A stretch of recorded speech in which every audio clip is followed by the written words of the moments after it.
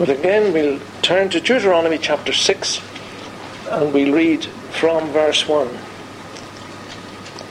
Now these are the commandments, the statutes, and the judgments, which the Lord your God commanded to teach you, and that ye might do them in the land whither ye go to possess it, that thou mightest fear the Lord thy God, to keep all his statutes and his commandments which I command thee, thou and thy son and thy son's son, all the days of thy life, and that thy days may be prolonged. Hear therefore, O Israel, and observe to do it, that it may be well with thee, that ye may increase mightily, as the Lord God of thy fathers hath promised thee, in the land that floweth with milk and honey. Hear, O Israel, the Lord our God is one Lord. And thou shalt love the Lord thy God with all thine heart, and with all thy soul, and with all thy might. And these words which I command thee this day shall be in thine heart, and thou shalt teach them diligently unto thy children, and shalt talk of them when thou sittest in thine house, and when thou walkest by the way, and when thou liest down, and when thou risest up. And thou shalt bind them for a sign upon thine hand, and they shall be as frontlets between thine eyes. And thou shalt write them upon the gate posts of thy house, and on thy gates. And that, starting with verse 4, ending at that last verse, is part of the prayer which Jews pray morning and evening, the Shema. Last Tuesday at sundown, the biblical holiday of the Feast of Weeks, or Pentecost, began. And Jews around the world celebrated that feast from sundown on last Tuesday. It's also called, or they also call it, Shavuot. And if you go back to, or forward actually, to Deuteronomy chapter 19, you'll read a few verses there relating to this feast that the Jews had this week. Chapter 16 and verse 9. 7 weeks shalt thou number unto thee. Begin to number the 7 weeks from such time as thou beginnest to put the sickle to the corn. And thou shalt keep the feast of weeks unto the Lord thy God with a tribute of a freewill offering of thine hand, and so on. See what it says? Thou shalt 7 weeks thou shalt number unto thee. Begin to number the 7 weeks from the such time as thou beginnest to put the sickle to the corn. They have 2 harvests in Israel, a spring harvest and an autumn harvest. And they're talking now about the spring harvest. And if you go back then to Leviticus, Genesis, Exodus, Leviticus, chapter 23, you have the same feast described once again. Leviticus 23 and verse 15. And ye shall count unto you from the morrow after the Sabbath, from the day that ye brought the sheaf of the wave offering, count 7 Sabbaths shall be complete. Even unto the morrow after the 7th Sabbath shall ye number 50 days, and ye shall offer a new meat offering unto the Lord. The Feast of Passover came, and on the Sabbath after, the last Sabbath of the Feast of Passover, on the next day, the day after the Sabbath of Passover, we have a feast which was called the Feast of First Fruits. And that was the day when at sunrise the high priest went out into the valley of Kidron, and he cut a symbolic sheaf of corn, just as it was coming out of the ground, an omer, the first fruit of the future harvest. And that was then presented in the temple as what they called a wave offering. And from that day, they counted 50 days forward to Pentecost. You know, when the priest went out into the valley of Kidron and cut that symbolic piece of corn or whatever the crop was, at that same time, the Lord Jesus Christ had risen from the dead, and he became the first fruit of the resurrection. And he, at that time, after the crucifixion, he was rising from the dead, and he was presenting himself in the temple of God in heaven. And you have that verse in 1 Corinthians 15 verse 10, "But now is Christ risen from the dead, and become the first fruits of them that slept." As the priest was literally in the valley of Kidron, cutting that sheaf and presenting it to the temple, to the Lord in the temple, the Lord Jesus Christ had risen from the dead and become the first fruits, pointing to the harvest that was going to take place, the harvest of souls in the world. And we are the fruit of that harvest that Jesus Christ started when he rose from the dead. And 50 days later, from that particular day, from the feast of first fruits, they counted 50 days. 7 weeks, 7 sevens are 49, and the 50th day, it came about the Feast of Weeks, Pentecost.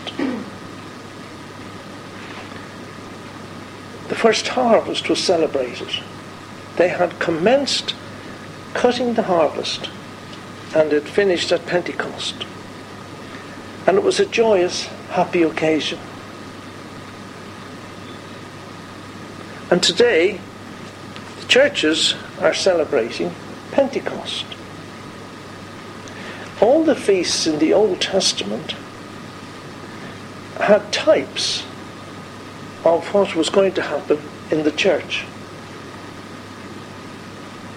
Pentecost in the Old Covenant foreshadows the coming of the Holy Spirit in the church and the harvest of souls.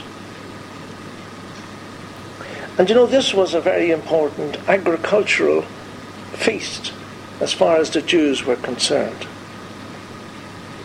But they also, at this particular time, they celebrate the giving of the law to Moses on Mount Sinai.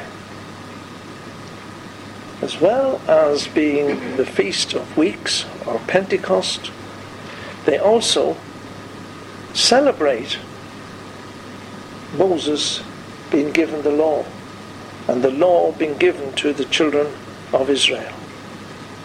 And that fits in very well with what we've been talking about over the past few weeks. The people had said, all that the Lord has spoken, we will do. The giving of the law on Mount Sinai was perhaps one of the most singular important events in Jewish history. And the people said, we will do it and we will listen.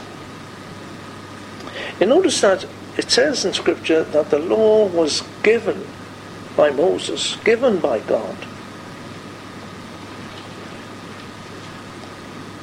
We have been given God's word. But sadly, the Jews did not receive the law entirely. They said they would, but they didn't act on it. We have been given the word of God, but we have to receive it into our own lives and into our own hearts. The law was given by Moses, but grace and truth came by Jesus Christ. We have to act upon it. We have received it. It's been given. But have we received it into our hearts and into our innermost beings? You know, generally, humanity wants to understand everything before doing it. The great declaration of faith which the people made to obey God, but they didn't keep it.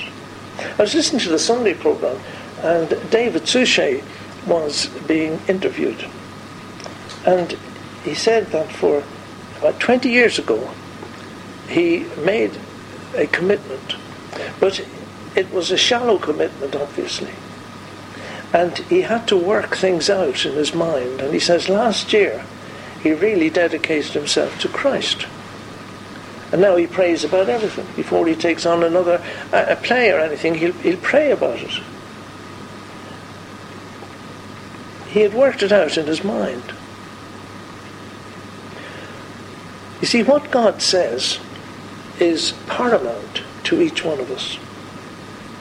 He's under no obligation to explain anything to us. We are his creation. But he does. He has given us his word. He does teach us his ways and reveals his way. And he did to his beloved people, the children of Israel. The psalmist could pray, "Teach me thy way, O Lord, show me thy paths." For Israel's part, all they had to do was to obey God. In Micah 6 and verse 8, we have that well-known verse, "He hath showed thee, O man, what is good and what the Lord requires of thee, to do justly, to love mercy, and to walk humbly with thy God." If we walk humbly with God, we will want to obey him and serve him. For us to walk humbly with him is to embrace his will in childlike faith, like an obedient servant, and then proceed to learn as we grow in the deeper meaning behind what is meant by walking in faith and living in the Spirit. We're servants. Paul constantly said he was a bondslave, a servant of Jesus Christ. You know, when you get somebody new into an office, a new secretary or a new worker in your job, they don't know what you want. They don't know the standard you require. And you have to train them, and that servant has to be trained to understand what the senior person wants of them. And after a while, that servant knows what is expected of him.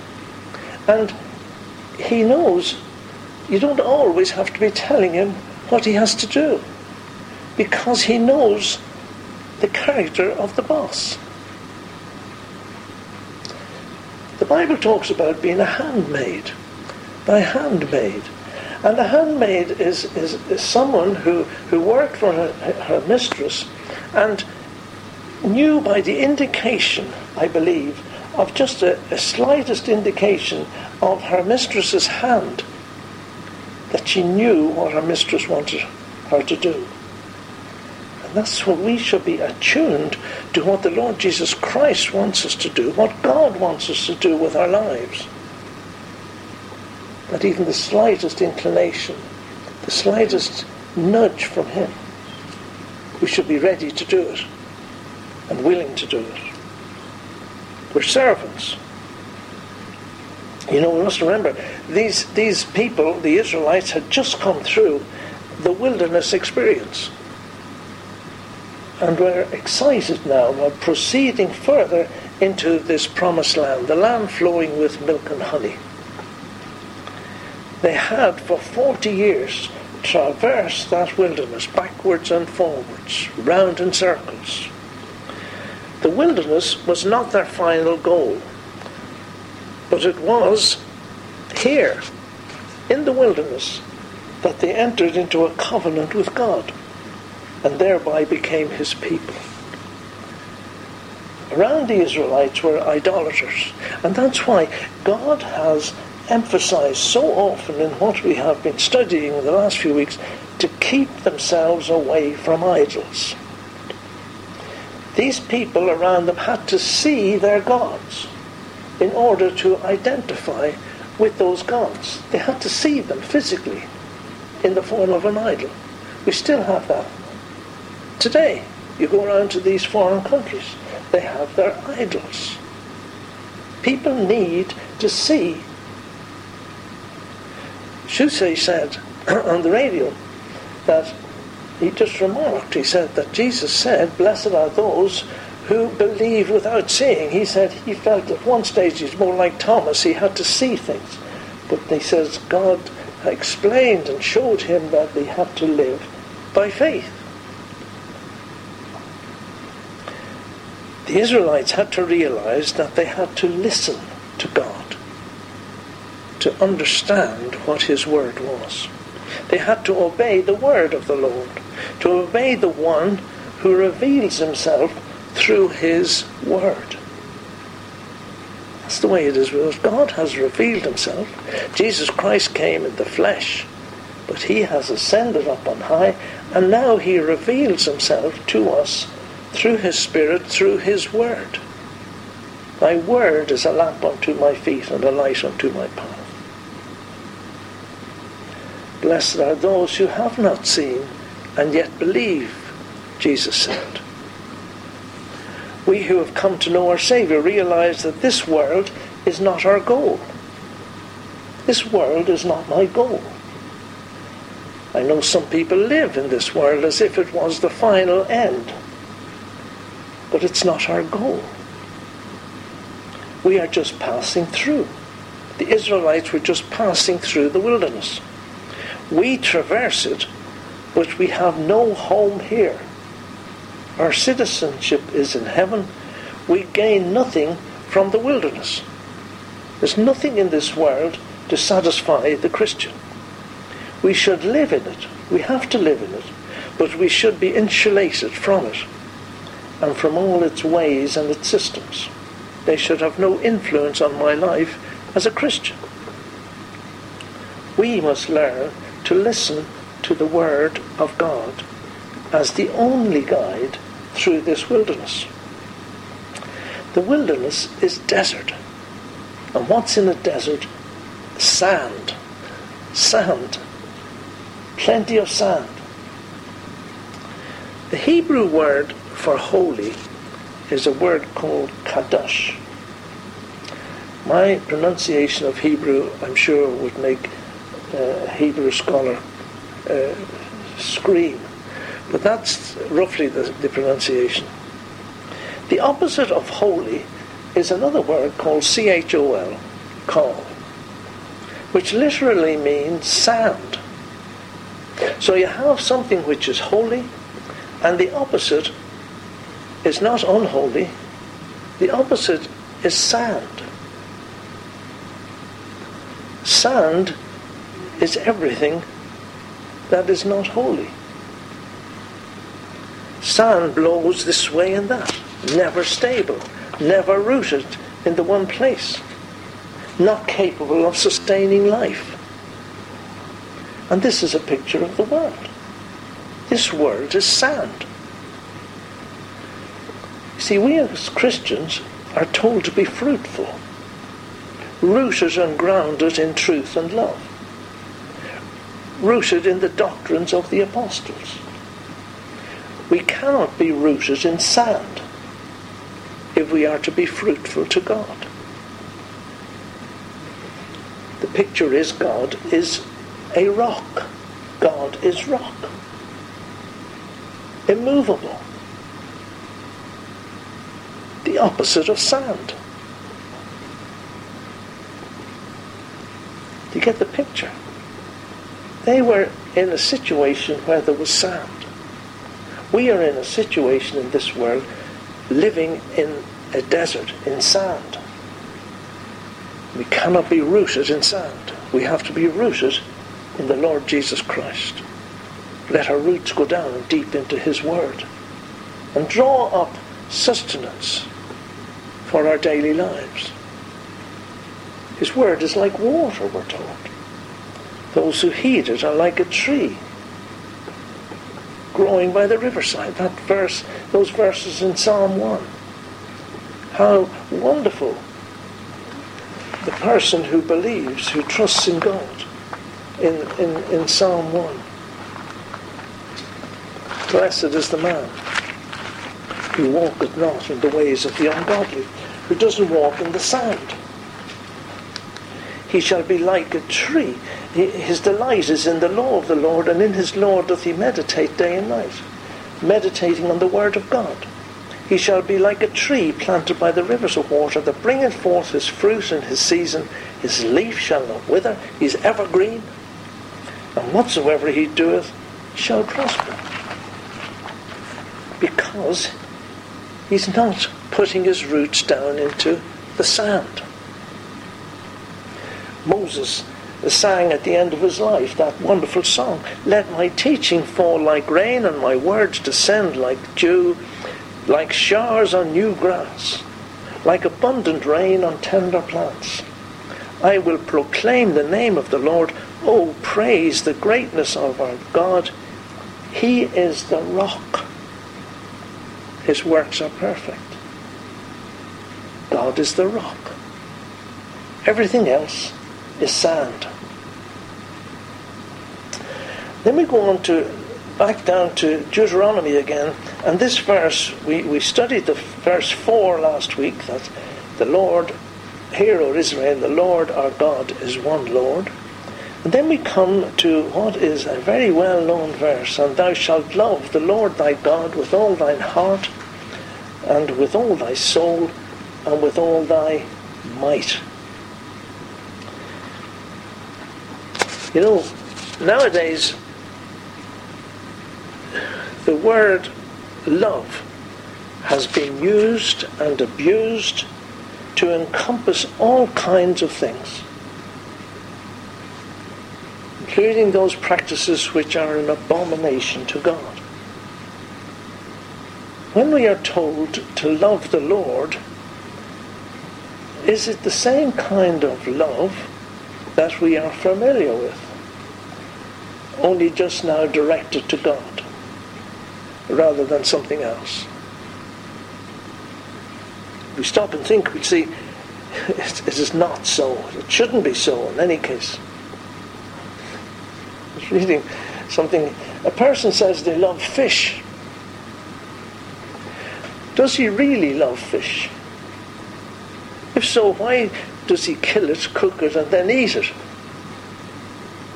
The obvious answer is that when one says he loves fish, or other things for that matter, he really loves himself, and how the fish or other things give him pleasure.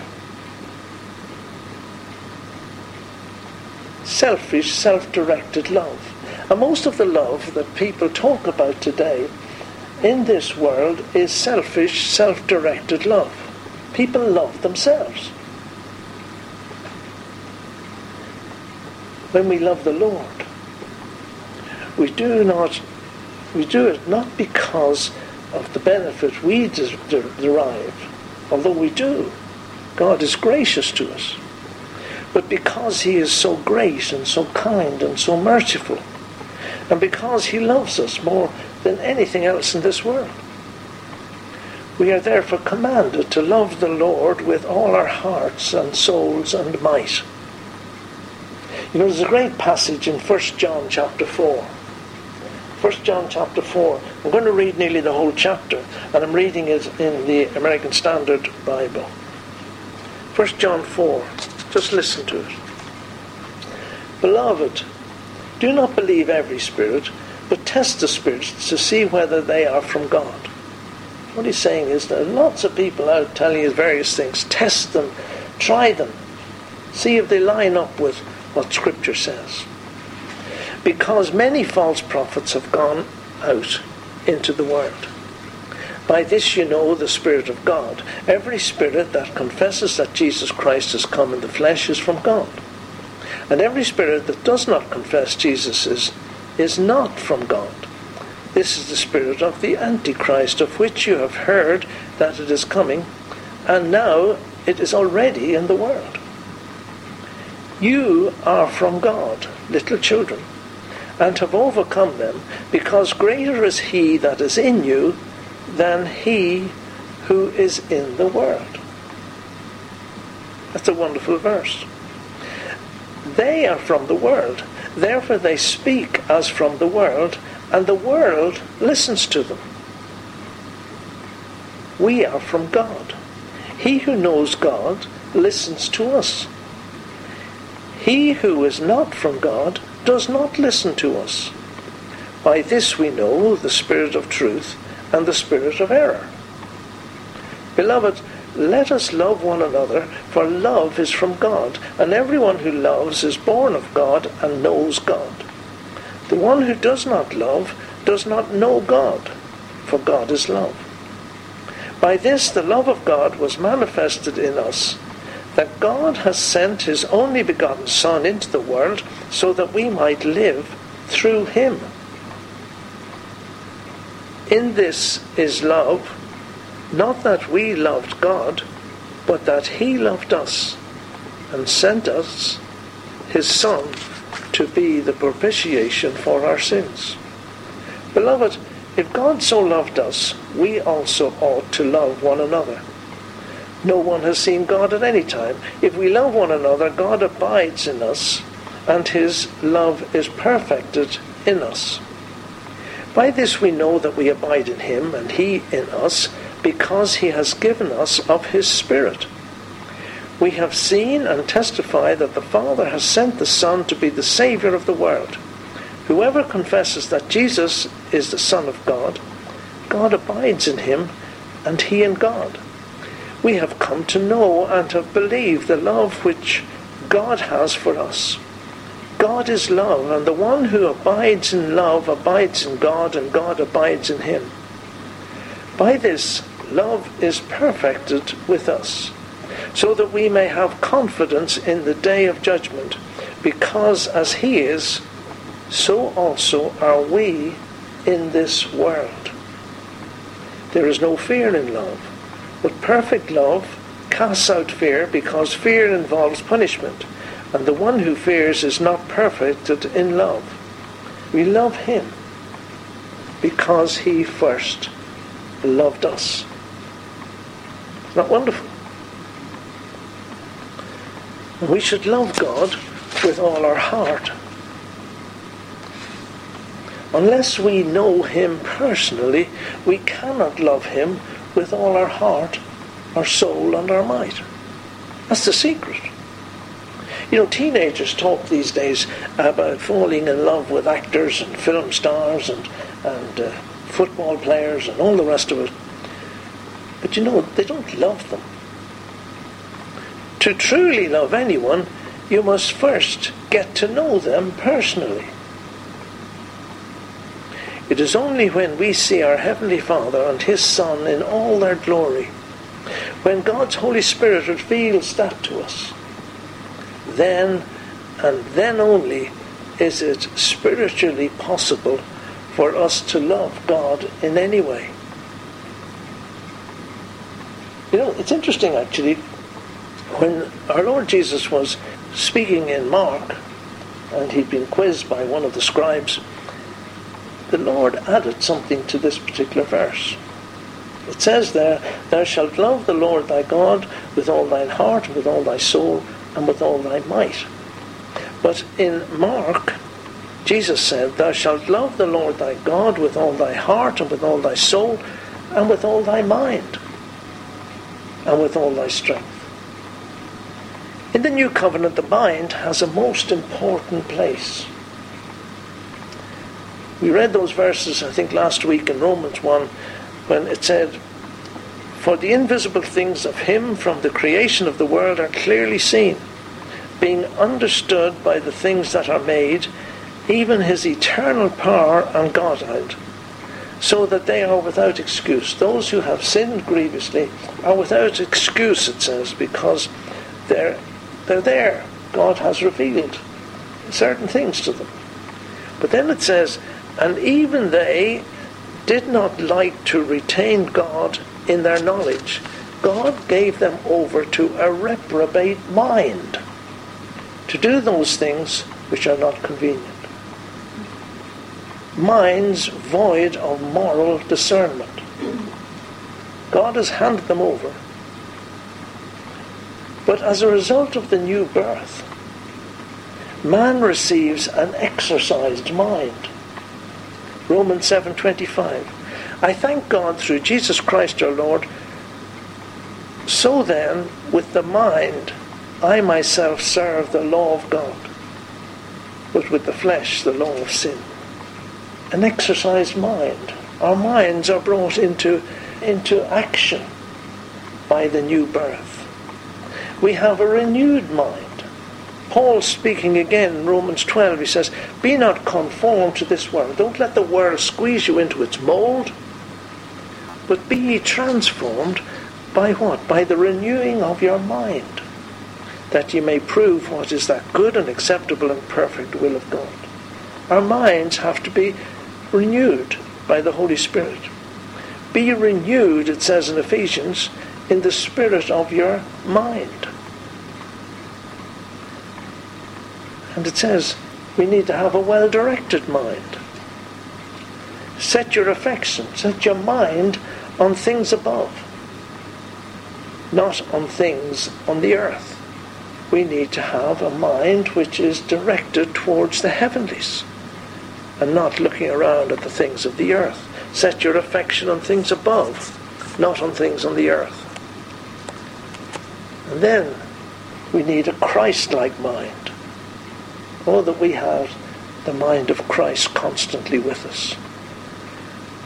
Philippians 2, verse 5, let this mind be in you, which was also in Christ Jesus, who being in the form of God, thought it not robbery to be equal with God. A humble, Christ-like mind. He made himself of no reputation, and took upon him the form of a servant, and was made in the likeness of men. And being found in fashion as a man, he humbled himself, and became obedient unto death, even the death of the cross. Wherefore God also hath highly exalted him, and given him a name which is above every name, that at the name of Jesus every knee should bow, of things in heaven, and things in earth, and things under the earth, and that every tongue should confess that Jesus Christ is Lord, to the glory of God the Father. To have a mind, the mind of Christ, a humble, Christ-like mind. He came down from glory and took upon him the form of a servant. That's the kind of mind he wants us to have. What did he say in Luke? Thou shalt love the Lord thy God with all thy heart, with all thy soul, with all thy mind, and with all thy strength. Oh, that we could love God like that. When we think what Jesus Christ has done for us, we love him because he first loved us.